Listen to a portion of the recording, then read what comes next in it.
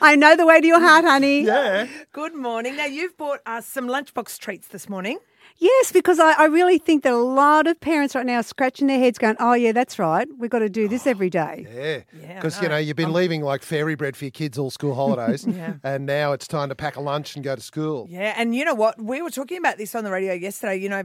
Parenting's an arms race. You've got to have a cool-looking lunchbox these days. Otherwise, the kids are like, my lunchbox isn't as good as the next kid's. So what are your suggestions?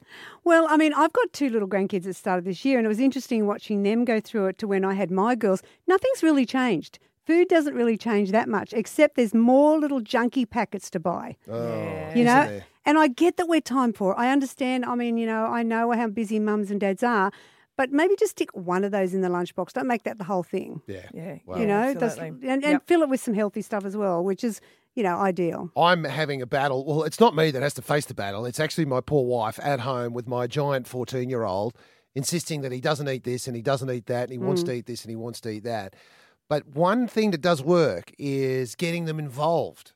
Absolutely. And this is the thing, I didn't see what the name slave put on our foreheads when we became parents. I mean, our kids think that, but hello. Let them do the lunchboxes or get them involved doing it, because I find that, as you said, if you get the kids cooking with you, they'll often eat more of that food. And so by packing it, you can say, well, you said you wanted that. Why haven't you eaten it? Yeah. Now, you have bought this morning some little Mexican meatballs. Yes, look, the little Mexican meatballs, I mean, they're normally a bit bigger, but I make them a little bit smaller and put them in the lunch boxes because they're really just that little finger thing, just being able to hold them up and just in, not bread. Often kids get over sandwiches. Yeah. And so the little Mexican meatballs with some tomato sauce, they're in heaven. I know, because everyone's got a bento box these days. Yeah. So you've got to fill all the little compartments. Yes, For a long time there, because obviously my dad's Italian. funny. It's hilarious. Bento boxes. Bento boxes. My dad's Italian, right? So obviously the pressure was on my mum to whip up a storm for every occasion.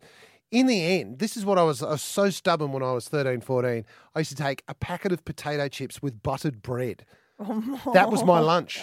I used to do straws. Do you remember the straws you could buy that were like, hello. Yeah. And like you but it wasn't every day, and it was only every now and then. And I got that for years. I got 100,000, fairy bread on my birthday. Yeah. I could take that to Most school of the for my time you had birthday. normal things. Yeah. Hey, and this is book number 7, Simply Too Good to Be True. And there are so many lunchbox ideas in here. So many. I'm going through thinking, oh my God. Well, I that's bought easy, today that's as well because I like to feed you guys. I bought some muffins because they're really great to have, in a lunchbox. And, they freeze really well. You can pop them out. They're just out of my arm's reach. That's all. I know. Caroline's kind of put them a bit closer.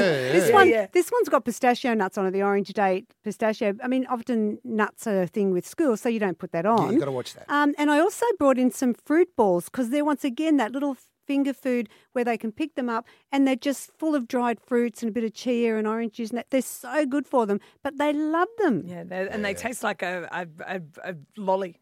Well, they're a sweet treat, but I think instead of just thinking out the square with the sandwiches, maybe do pita or lavash or, just change it up a bit, don't give them the same thing. And I always say... Hey, I've got to ask a question. Yeah. Were you this creative for your kids, or are you better at making lunchboxes as a grandmother than as a mother? I would love to say no. I was a fabulous lunch maker. But you know what? I'm sorry. I love the word delegate. And my kids made their lunches. Yeah. I think that is something you at really a certain point with their age. But when they were 4. Yeah. And I mean, like you do cater a little bit for what they like. And the one thing I've learned from that is that we're supposed to be the boss. Yeah. I know that's a really weird concept. Like that we should say, no, you need to have it. The thing is, if they're coming home every day with stuff in your lunchbox because they don't want to eat it, like with an apple, for example, I mean, it's a bit boring. Maybe make little diced up bits of melons or different fruits. Remember, apples and pears go brown. And I always say to people, think about the lunch you're giving your child at lunchtime in your world. Would you want to eat that? It's a damn good question. Yeah, that's because you just say, it'll be fine, but, and keep it cold. Keep it, pleasant for them to eat. And potato chip sandwiches. Don't forget, packet of chips, buttered bread, you're all good. What's the problem? Why haven't the tuck shops thought of this first? Exactly right. Annette Sym, you are amazing. Now, of course, all your books are available in good bookstores still. Yes. So go and snap them up, and we've got a couple to give away as well. So stay with us. We'll let you know how you can score them. Annette Sym, leave the food behind. Lovely to see you. Have a great day.